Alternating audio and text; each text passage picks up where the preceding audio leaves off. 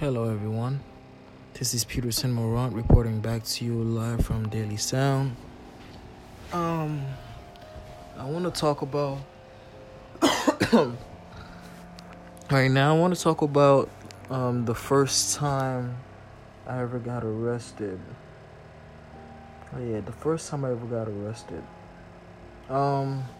This was years and years back.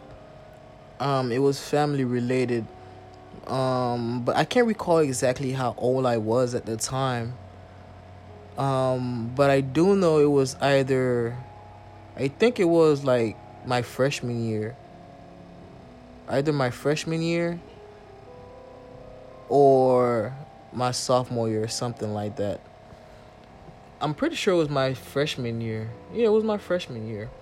I hope I got the timeline right. But one day I was home, and like I said, me and my auntie, my family don't have the best relationship. One day I was home. I believe I was home, or I was just getting home. And something had happened. But the thing, before I tell y'all the story, I should tell you guys a little about my auntie.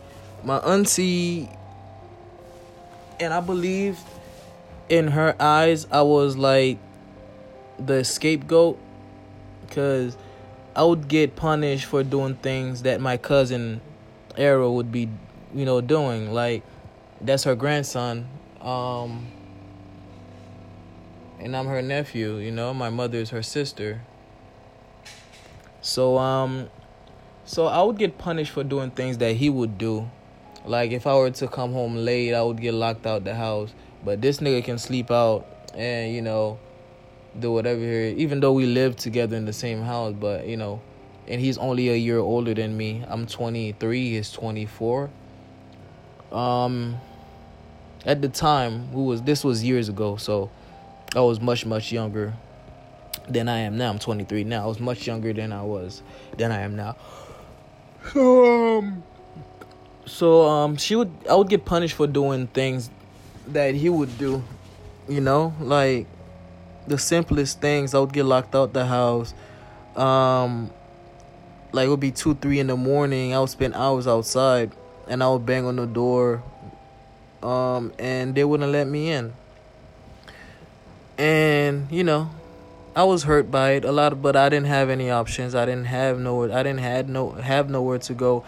So, and the thing is, sometimes, like a lot of times, even if a person is innocent, due to the fact that a lot of people, that's in the same circle, say that they're wrong, they're automatically wrong because a group of people are going against you and you have no backup. So, yeah. So, back to the story of when I first got arrested. So, one day I was home, or I was just getting home, and my auntie came home. And I guess I didn't do something, or the school had called her, or something like that. So, my auntie had this habit of trying to put hands on me, even when I was like 16, about to be 17. And keep in mind, like, at the time, I was like I was a big dude. Not the type of, not the kind of person you would expect, like, their auntie would try to put hands on them. So, one day I was home, and she came home, and she wanted to, whoop me with a fucking switch. She went to the cable thing behind the TV and got the cable cord and started to hit me with it. So, in the process of me trying to block her blows by putting my hands up, and going to my room, I'm backing away trying to get into my room, and she keeps swinging and hitting me with the switch. So when that happened, she called the cops afterward and said that I hit her while I was trying to block her from, hitting me with this cable switch. And I was very bruised. I had like marks on top of my head, on my face, my back. So I was very bruised. But I think she knew that if police had saw how I was, that maybe she would have got arrested because I was a minor at the time. I was like 15 or 16, something like that. So she told the cops that I put hands on her, even though my cousin, like her daughter, like told them that I didn't put no hands on her. And I swear to God on my mother's life, I've never put hands on any members of my family member, like never, ever. So when the police came, she called the cops. She took the switch she was beating me with and she tossed it behind the bed. And when the police came and I walked outside, I guess she saw, I think she knew like they was gonna search for the cable cord, that she went and hid it so the police couldn't find it.